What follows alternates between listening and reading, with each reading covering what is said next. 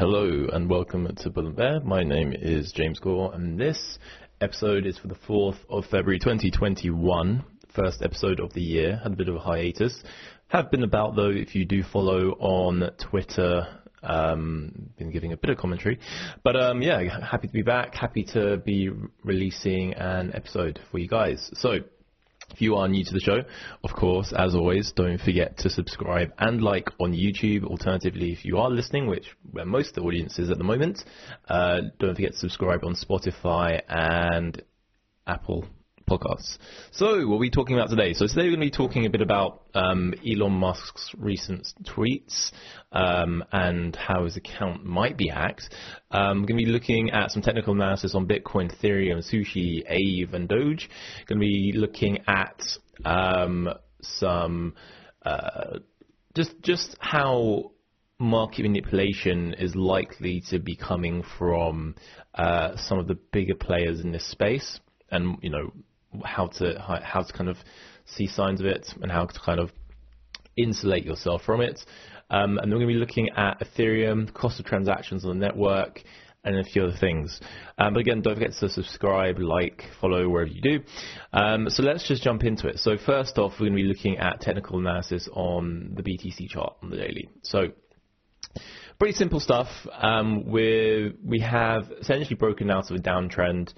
It's been an interesting couple days of chop. If we look at it since 10th of January, where the most recent top has been, basically been giving enough breathing room for the altcoins to kind of do what they do, which is pump during a bull market.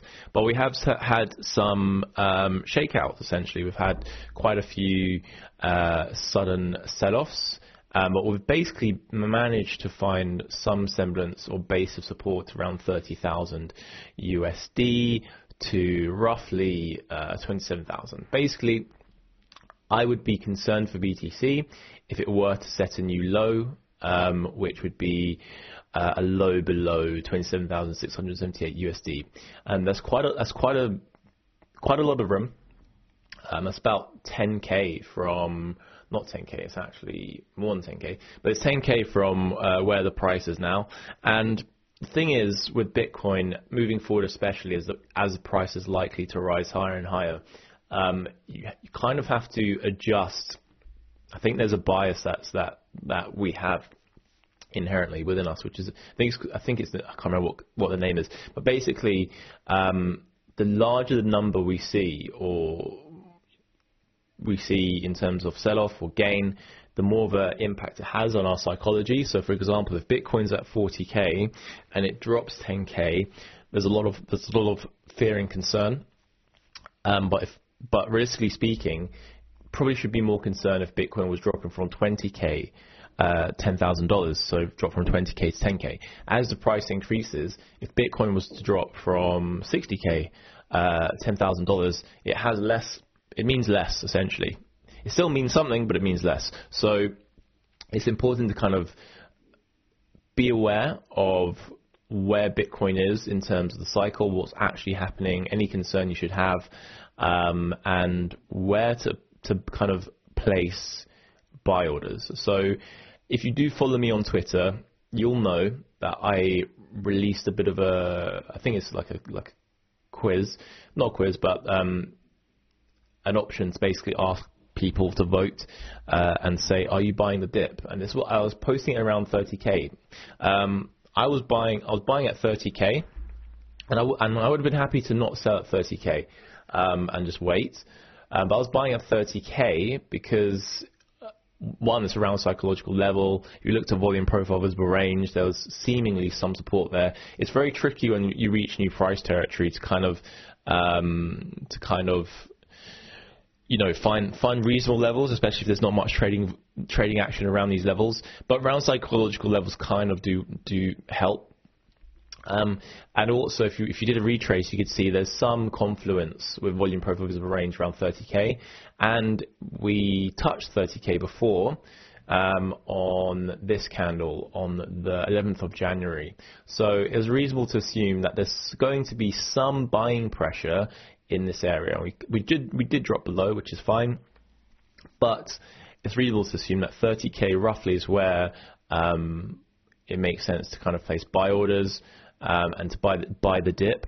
And also, if you look at when MicroStrategy were, and the great thing about Bitcoin is the chain is open, so you can see who's buying, not who's buying what, but how much buying action is happening on chain, which we'll be touching on a bit later with Guggenheim. Seemingly was around 30k. So there are a lot of factors that were saying 30k kind of makes sense. I was speaking to one of my best friends, and he was saying he was waiting for 20k, and I asked him why, because he doesn't follow this space at all. He wasn't even aware Bitcoin was pumping, and so I just asked him actually, did he still have his bags?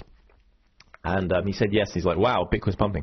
He's someone that actually bought crypto for his parents, which I should have done more of, definitely, which I kind of regret. I've tried to convince them to buy crypto, which they have, but I didn't. I should have bought some for them. It's a good way to get people introduced into crypto. But yeah, he's just one of the people that kind of jumped in. But I was wondering why he, he's not a technical analyst anyway. He just buys Bitcoin periodically, Ethereum periodically. And I was wondering why he said 20k. He says, well, it just looks like it'll go that way. And it made me think, well, if the average person that's not looking at the charts think Bitcoin is going to go to 20k, it's probably not going to go to 20k. I did have buy orders around 18k, and this was before the high, when it had quite a decent run up. I think it was around 30,000, or around 25 to 30,000. That was a while ago, and I probably would look at putting those orders back on the exchange if I see. I'll quickly do this for you guys. Actually, I don't have the indicator up. Doesn't matter. But basically, if you look at the weekly time frame, the 200 moving average seems to be a good place to long for a long position. So yeah, 30k kind of makes sense. So we're in a very crucial moment for right now with BTC, because if I just denote on the chart for those of you that are watching this on YouTube, we have two zones of interest, which I believe we're going to break above, to be honest with you. But if we close below 38,000 range, we're likely going to be ranging between 30k and 38k for a bit longer.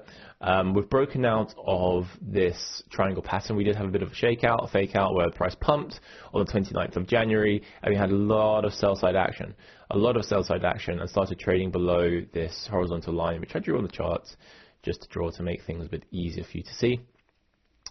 But ultimately, it seems like unless we start closing above 38k consistently and possibly retests, we're going to see some ranging, at least for the short term. If we do set a new lower low, then yes, I could see 20k in play, potentially. But until that happens, there's a few more rungs down. For example, we have 24,000 as a rung. But I think that's relatively unlikely based on what's happening with the price action. I think what's more likely is, in the short term, we range a bit more, and then we break above. And then when we do break above, we're going to see quite considerable moves. So we're looking to break a high of essentially $42,000, which we're 5k off. So what does it mean? Well, what it means is for the altcoins, there's still more room for them versus the BTC pairings, which is why I'm going to be looking at the BTC pairings now. So Ethereum. So if you do follow me on TradingView, I released a video. I was actually featured on TradingView, which is really cool. Didn't know that was a thing. And it was looking at Ethereum versus Bitcoin, because my basic strategy is to not trade with leverage. Leverage is cool. I like trading. Leverage is useful. But to be honest with you, there's a certain anxiety I have with trading with leverage, because I've lost money early January on a test account, just trying new strategies, and I wasn't very disciplined with the leverage I was using. And I think at one trade I had 100x leverage, and I was in profit, but at the same time it's not really what you want to do, really, ultimately.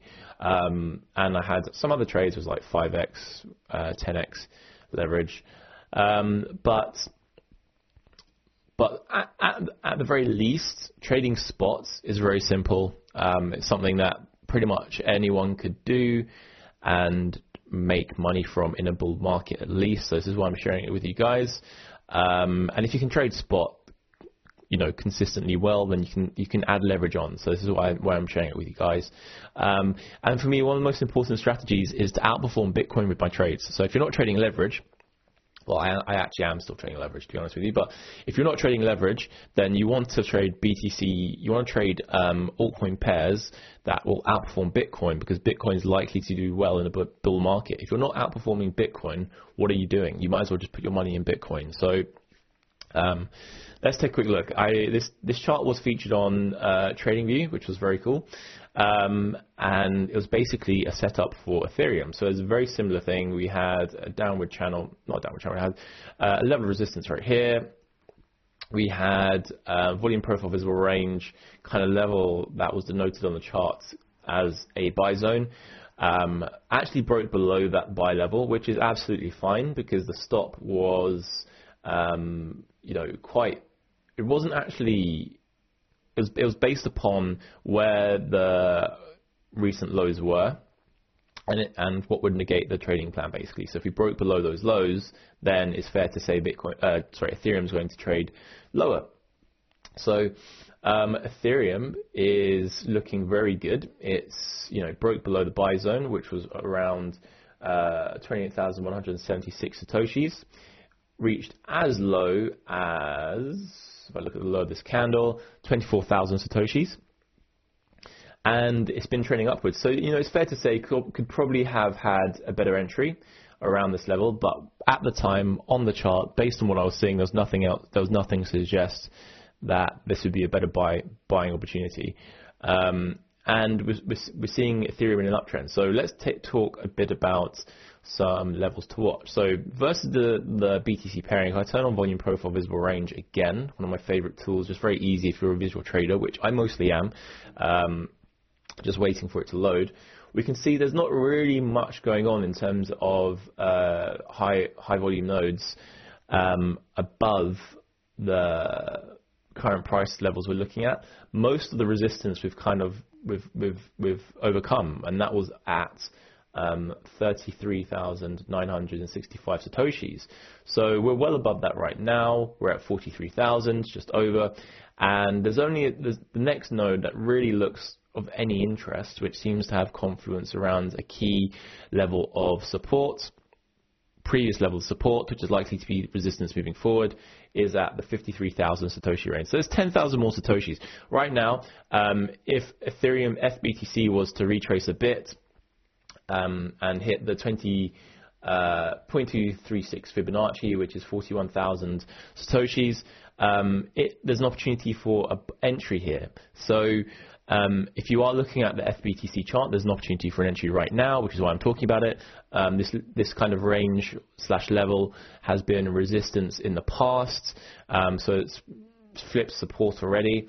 So there's an opportunity for an entry if you are looking at Ethereum right now. Ethereum has set a new all-time high versus the USDT, which is fantastic. A lot of action going on there. But for me, the target right now is we're looking at 330% gain, potentially more, and looking at Ethereum reaching 0.1 BTC roughly. So looking very good for Ethereum. Moving on to another coin, one of my other bags, Sushi. Again, I posted about this on TradingView. If you don't follow me on TradingView, you really should, because I do post there periodically some ideas.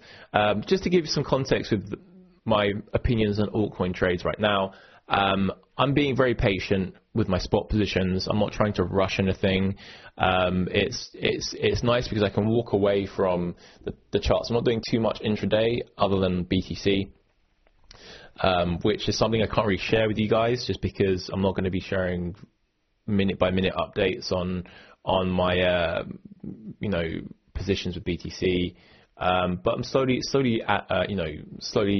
adding to an account. But most of my holdings are just in swing positions at the moment, other than stuff I have offline.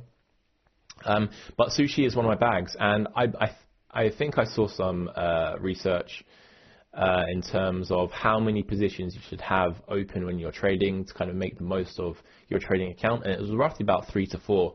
So Sushi is one of my largest positions. The entry on TradingView was, oops, there's someone at the door. Okay, I'm gonna have to pause the episode. One sec, I think I got delivery. One sec. And we're back. Thanks for bearing with me. Had a delivery of coffee. Anyway, where was I? So Sushi.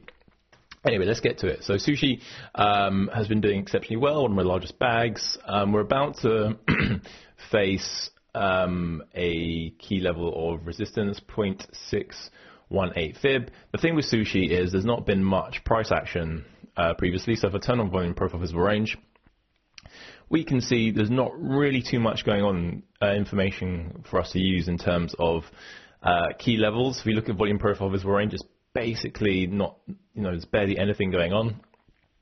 We could look at previous price action on these levels above, but realistically speaking, there's only 4 candles. 4 candles. There's only 4 candles of price action, and that was when it was listed on Binance originally, which, those candles initially really aren't so useful. So on my charts, I have the 7,602 Satoshi mark kind of being the kind of profit target for me to kind of close out most of the position. I'm actually not going to do that. Reason being is this bull market's just beginning. Realistically, I'd probably say we have another 12 to 18 months left, and Sushi's likely to continue to uptrend. So what I've taken some profits along the way and popped it into either other coins that I was looking to hold, which had good entries, or put it back into Sushi. And I'm doing this with all coins, basically just rebalancing to just add to other positions so the account can grow a bit easier. And I always recommend taking profits on the way up and putting it back into other coins, not new coins, unless there's something that has like an amazing setup, but into positions you already have that look like they're pretty good to kind of do that with. Or just take money off the table and just remove it from your account and send it into fiat, into cuck bucks, and do something, make the gains you have in this virtual world actually tangible. So use it for something like whatever you're looking to do. Definitely worth it. But Sushi's facing, should be facing a level of resistance purely based on this fib retrace. So I'm not looking to close this position when it reaches 7,602 Satoshis. I'll be looking to pay more attention to it in 6 months' time, 12 months' time. So this is a long swing that I'm just basically managing on the fly, so taking profits here and there. But based on the chart, if I was purely going to base this on the chart, I'd probably say next couple of days we're going to see a bit more of upside, and then we're going to start to see a bit of a consolidatory period. And that would give you guys a chance for an entry if you aren't looking to make one now, or if you don't have exposure to Sushi. Moving on to AVE, another position, a coin I mentioned on TradingView. If you look at where the entry was and profit target, it was a 100% gain in a relatively short period of time versus BTC. Really, really fun trade because this one actually did use leverage. And it's been a top performer. AVE is in price discovery territory versus BTC, I believe. It's doing exceptionally well. I think versus the dollar pairing, it's a similar thing. DeFi coin as well, and it's doing exceptionally well. This one isn't one I'm holding for the long term, just because there's only so many coins you can hold, and it's doing great, which is fantastic. But it'd probably be one of the coins that I'd just trade on the fly, and do more of the intraday stuff, just because it's a very busy coin, has a lot of good action around it. But right now it's looking like a tiny bit topish, but this candle hasn't closed just yet. But what I'd likely expect to see is, if it's 9:45 at GMT time, UTC time, in London right now. If we do see some sell side action and more of a long upper wick. I'd probably say tomorrow, just because there's a lot of bullish momentum, just because it's come off a period of consolidation, we're likely to see that wick filled and more upside. We won't. I can't seeing confirmation for a trend reversal right now, just with how heated the markets are, how everything's trending upwards at the moment, how Bitcoin has just broken out of its pattern. Hasn't reached a new high just yet. And remember, these are versus the BTC pairings. So, these coins are on absolute fire. Hopefully you guys are making a lot of money right now. I know a lot of people are. And lastly, we're going to be looking at Doge. So the reason why I got the Doge chart up is this isn't a good chart, to be honest with you. We have a lot of sell side pressure. If you're just going to, okay, let me dig a bit deep into the 4-hour time frame just so I can illustrate this a bit better and turn on volume profile visible range. So we can see most of the action here on this chart has actually I probably prefer the daily time frames. I can illustrate this a bit better. Sorry guys. Most action on this chart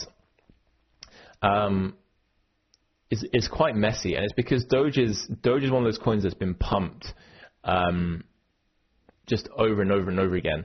To be fair, if you were going to purely look at the highs of these candles, one could say that Doge today has broken out of its downtrend,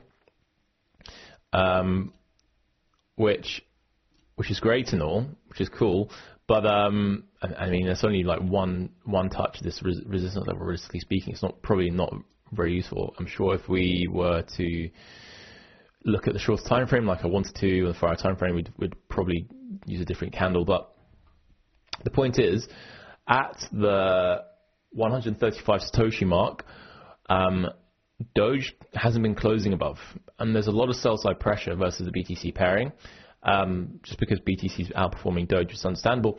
But if we look at the news right now, Elon Musk on the 2nd Feb, which was 2 days ago, said he would be off Twitter for a while. Okay, so I don't know how long a while is. That could be a day, but he posted this from his iPhone. If we take a look at his next tweet was versus Twitter, via Twitter for the web, and he was posting about Starlink, and then he was posting about Falcon 9's landing, and then he started posting about Doge. So he, 2 hours ago posted the rocket, and he started tweeting about Doge, and then he posted a tweet an hour ago, Rafiki holding up Simba, and his face is as Rafiki, which has been really well photoshopped in, and then Doge is Rafiki. And then his tweets were, Dogecoin is the people's crypto an hour ago, and no need to GigaChad to own Doge. And then he says, no highs, no lows, only Doge. And he says, low key. I'll be honest with you guys, this doesn't sound like it's Elon Musk. It sounds like his account's been hacked. Possibly. His tweet 12 minutes ago is that Sandstorm is a masterpiece. So these are hardcore crypto memes, I'd probably say. Not to say that he hasn't tweeted about Doge before, but he's also removed Bitcoin from his profile, which, it is what it is. But he did say he was taking a break from Twitter. All these posts are from Twitter for the web versus his iPhone. So it means that someone's posting from a desktop. Historically speaking, Elon's hasn't really tweeted from the web. Flip side of this coin could be that he's just had these tweets on autopilot for something like Hootsuite or some other social media management platform, or someone has just been managing his Twitter account, which I actually don't think that's something he does. So, I don't even follow Elon Musk on Twitter, which is quite funny. Let me just give him a follow. I do on my personal account, but this is my Bull and Bear commentary account, crypto commentary account. But Doge has been pumping off the back of this. So a lot of people have been aping into Doge, which I personally just wouldn't do. The time to kind of jump onto Doge was, I mean, I tweeted about Doge like 3 months ago, 2 months ago, saying, well, it's alt season now, it's time to kind of acquire Doge. And the reason being is that Doge is kind of the altcoin canary in the coal mine that will, gives a lot of confirmation for the space, because when Doge pumps, it's because we're in alt season, basically, even if it's a short-lived one. And it means that we're likely to see some crazy upside. So I personally think Elon Musk's account's been hacked. I wouldn't ape into Doge. There's probably some scalping opportunities, to be fair, with Doge, but I mean, it's interesting to see what's going on. So it sounds a bit like some market manipulation at play, because people know that Elon can move the markets, at least for Doge. This brings me up to my next point, which is this crypto space is not subject to circuit breakers. So in traditional stock market, if Doge was a stock, it couldn't pump like this because there'll be a circuit breaker, meaning all trading is stopped. If Elon Musk did want to kind of pump Doge, which like legitimately pump Doge as in to manipulate the market to make money from it, which I doubt he would, because he has too much money, not too much, sorry, he has a lot of money already, has no incentive to do so. He has kind of bigger things on his plate, like Tesla, SpaceX, SolarCity, Boring Company, all the extra shit he does. Why would he just pump an altcoin? That being said, we've seen people like, what's his name, the guy that said he'd chop off his dick and eat it, John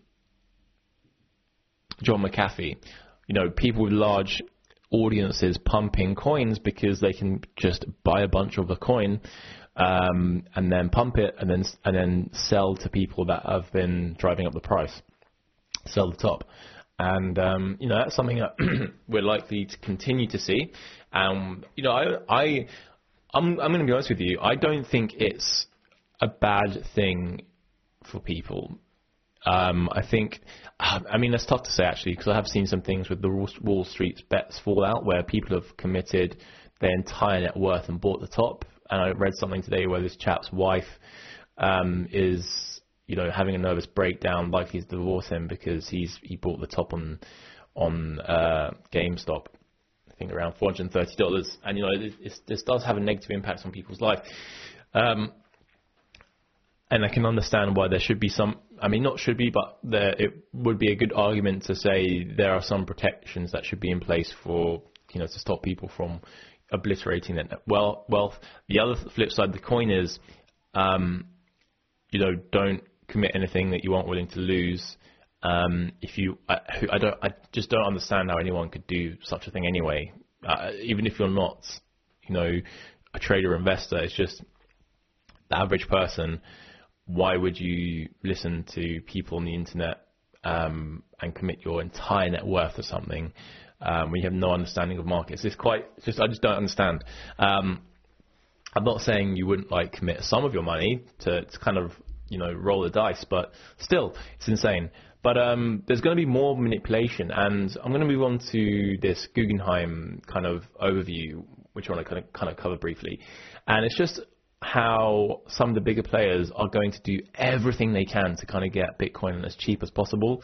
So Guggenheim CIO says institutional demand is not there to sustain Bitcoin above 30K. Isn't that interesting?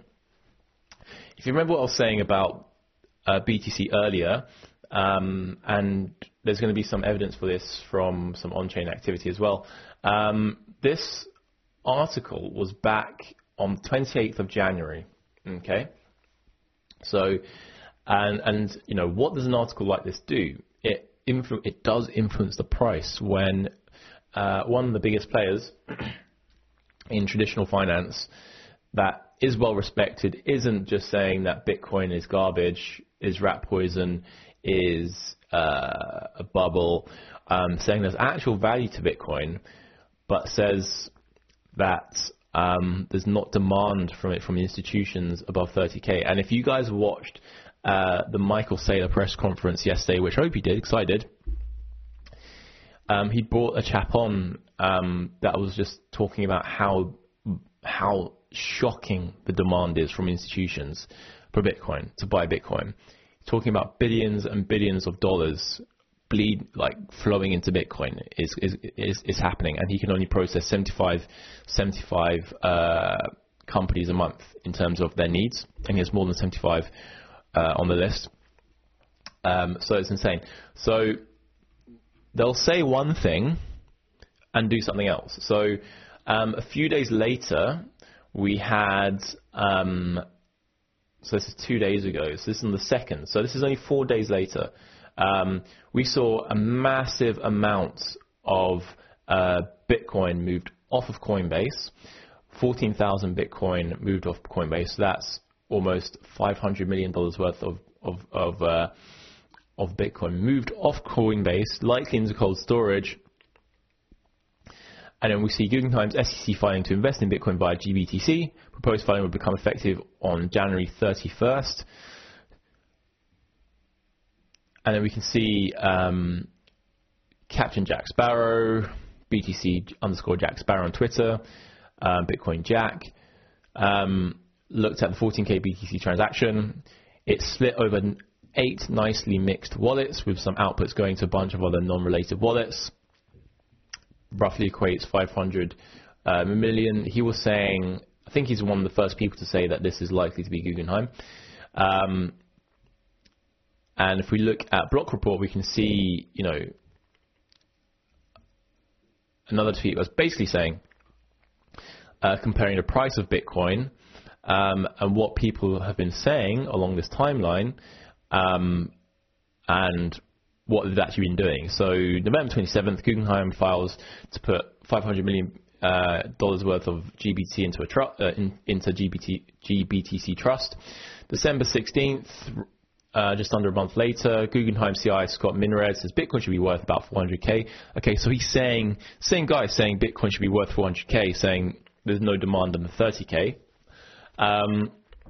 Minred then says Bitcoin will plummet to 20K, and maybe this is what my friend saw earlier.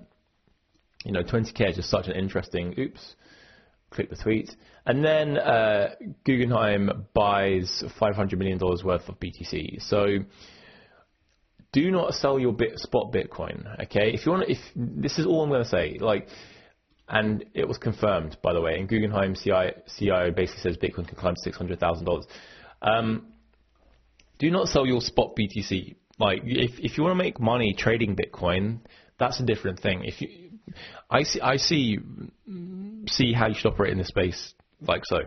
You should have crypto you have offline. That's for your long-term position that you're just unwilling to sell. If you believe in the proposition of this offset project on a long enough time frame. So my time frame for Bitcoin is 10 to 20 years before I'm even considering selling it. 10 to 15, 20 years, okay? On the way, I'm going to be paying very close attention to how it performs, but I've been adding to that over time. My original entries are quite early. I'm very fortunate. I sold along the way, but I didn't sell everything along the way. But I got in relatively early. And then, was it very interested in trading these markets because it's just a very, very easy market to trade compared to Forex, compared to stocks. Even though stocks only go up, it's a very good market to make money quickly with crypto. So that's the one pot. The other pot is the day-to-day, trade BTC, trade ETH, trade, Bytebit, Binance, FTX kind of positions, and that's intraday trading. And then you can trade the volatility for BTC. But for me personally, I wouldn't be trading my spot BTC on there unless I'm going to be using it for collateral, which I know some of you do. Most of my BTC is offline, and at the moment I'm trying to get non-KYC BTC because I'm trying to avoid paying taxes in the short term so that I can make more long term. Ultimately, I'm happy to pay the taxes, but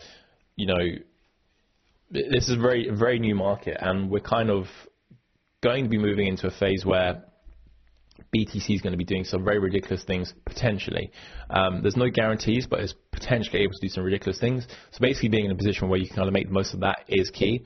A lot of opportunity here, but these people aren't your friends. These people, The thing with Bitcoin is that your enemy can use Bitcoin. Your enemy should be using your Bitcoin if it's, useful enough, and if there's value in it. So all I'm going to say is, if you've been selling BTC spot in this bull market, I do not understand why. Honestly, like given enough time, what are you doing? Do not sell your spot BTC, because people like this are going to be releasing news, doing whatever they can to kind of dump the price so they can buy large amounts and buy your BTC. If you look at what was happening with GameStop, the reason why Wall Street's bets targeted GameStop is because of these hedge funds having a short position.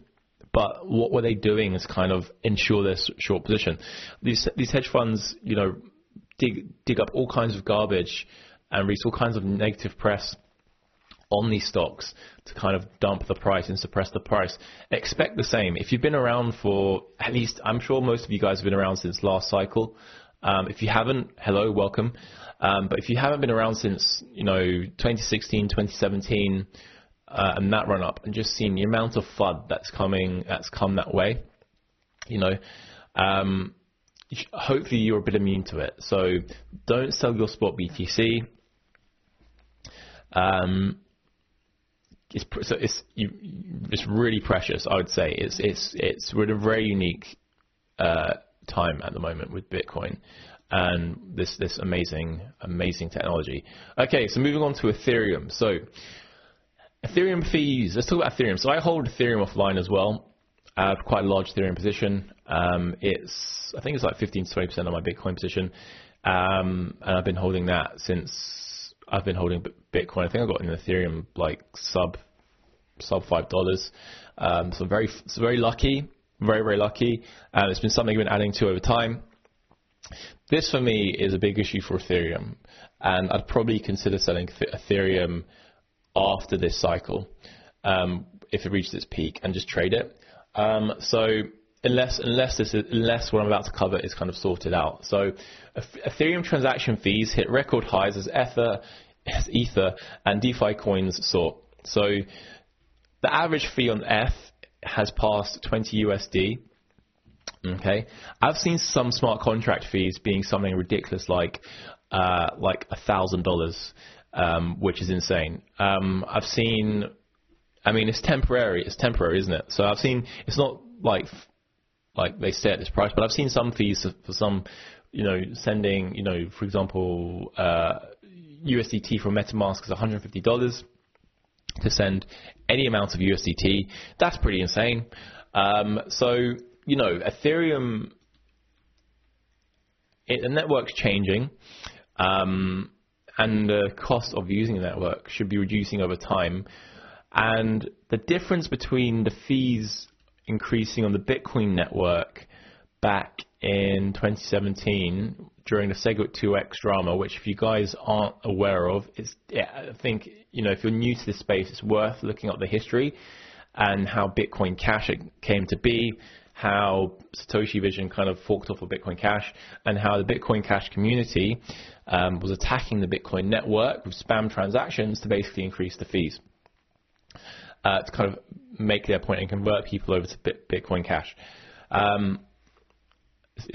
Very, very important to kind of look up that history if you didn't experience it yourself. I think this is very different from what's happening with Ethereum, where if we look at the Bitcoin network now, there's more on-chain activity in the Bitcoin network now than there was then, back when the fees were going crazy. And the fees right now are cheap.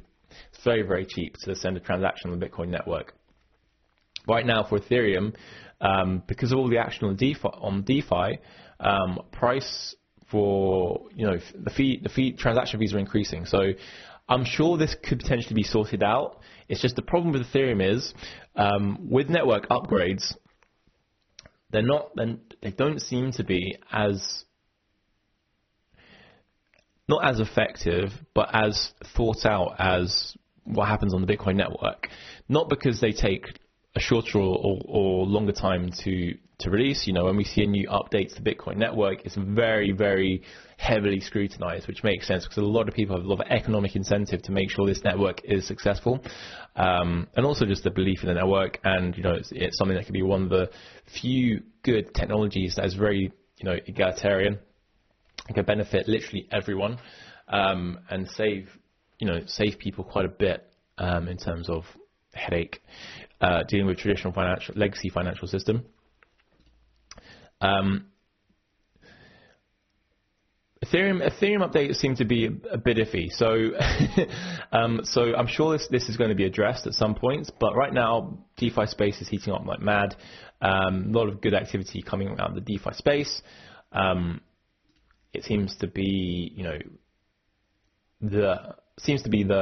this cycle's ICO mania. And a lot of these projects have come from ICOs. But again, I'd hopefully be looking for reduced fees to ensure that the future of DeFi, the future of the Ethereum network isn't going to price out new projects and average user from actually transacting on it. Because if so, it means network activity will decrease or become very specialized, which potentially could be good, because on the flip side, it could be good because maybe Ethereum finally does find its ultimate use case as, you know, the chain that hosts DeFi, which is possible. But, you know, the narrative around Ethereum has shifted quite a few times since its inception, which makes sense. World Computer seems to stand relatively up to time at the moment, but we shall see. But anyway, moving on. Last two pieces of news. So PayPal. So volume of crypto traded on PayPal's platform, CEO has completely exceeded his projections. So this is a new financial system. You know, things will be shifting away from legacy financial system. It's inevitable now. We're seeing the next piece of news as well, where Visa's partnering with Black Centered Bank for crypto API pilots. Basically, you know, we've seen Visa and all these people drop Libra, or whatever it's called now, which was the Facebook crypto, and move over to, you know, enabling Bitcoin and crypto payments on their network and allowing their Visa cards to natively enable merchants to transact Bitcoin, which is insane. So just to give you a perspective, we have Bitcoin, the settlement layer. The settlement layer, I mean, I really suggest you watch the Michael Saylor MicroStrategy conference from yesterday, because it really does give a nice overview of where things are. But one thing I didn't know, that I wasn't aware of, which I suspected but I didn't have a metric for, was that Bitcoin is 500% or 5,000% faster in terms of settlement time versus any existing financial technology. It settles every 10 minutes. So that in itself is insane, because as a settlement layer, it's essentially better than fiat money. So that's crazy. So and, you know, technology is going to be built on top. So we're going to have PayPal allowing payments on top of the Bitcoin network, which, you know, it's not Bitcoin that you'd technically be holding, because you won't be having your private keys or public keys. But in terms of people using the network, that's insane.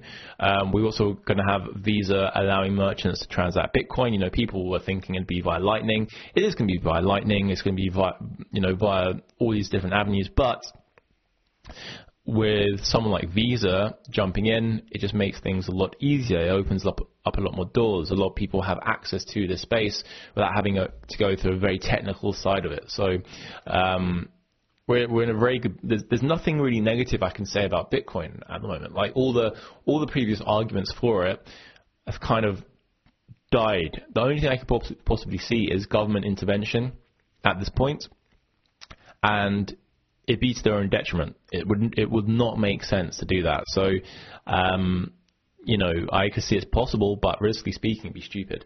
So anyway, that's it for today's video, guys. Don't forget to like, comment, subscribe, follow, do whatever they do on social media networks to grow the channel. Really helps the channel grow.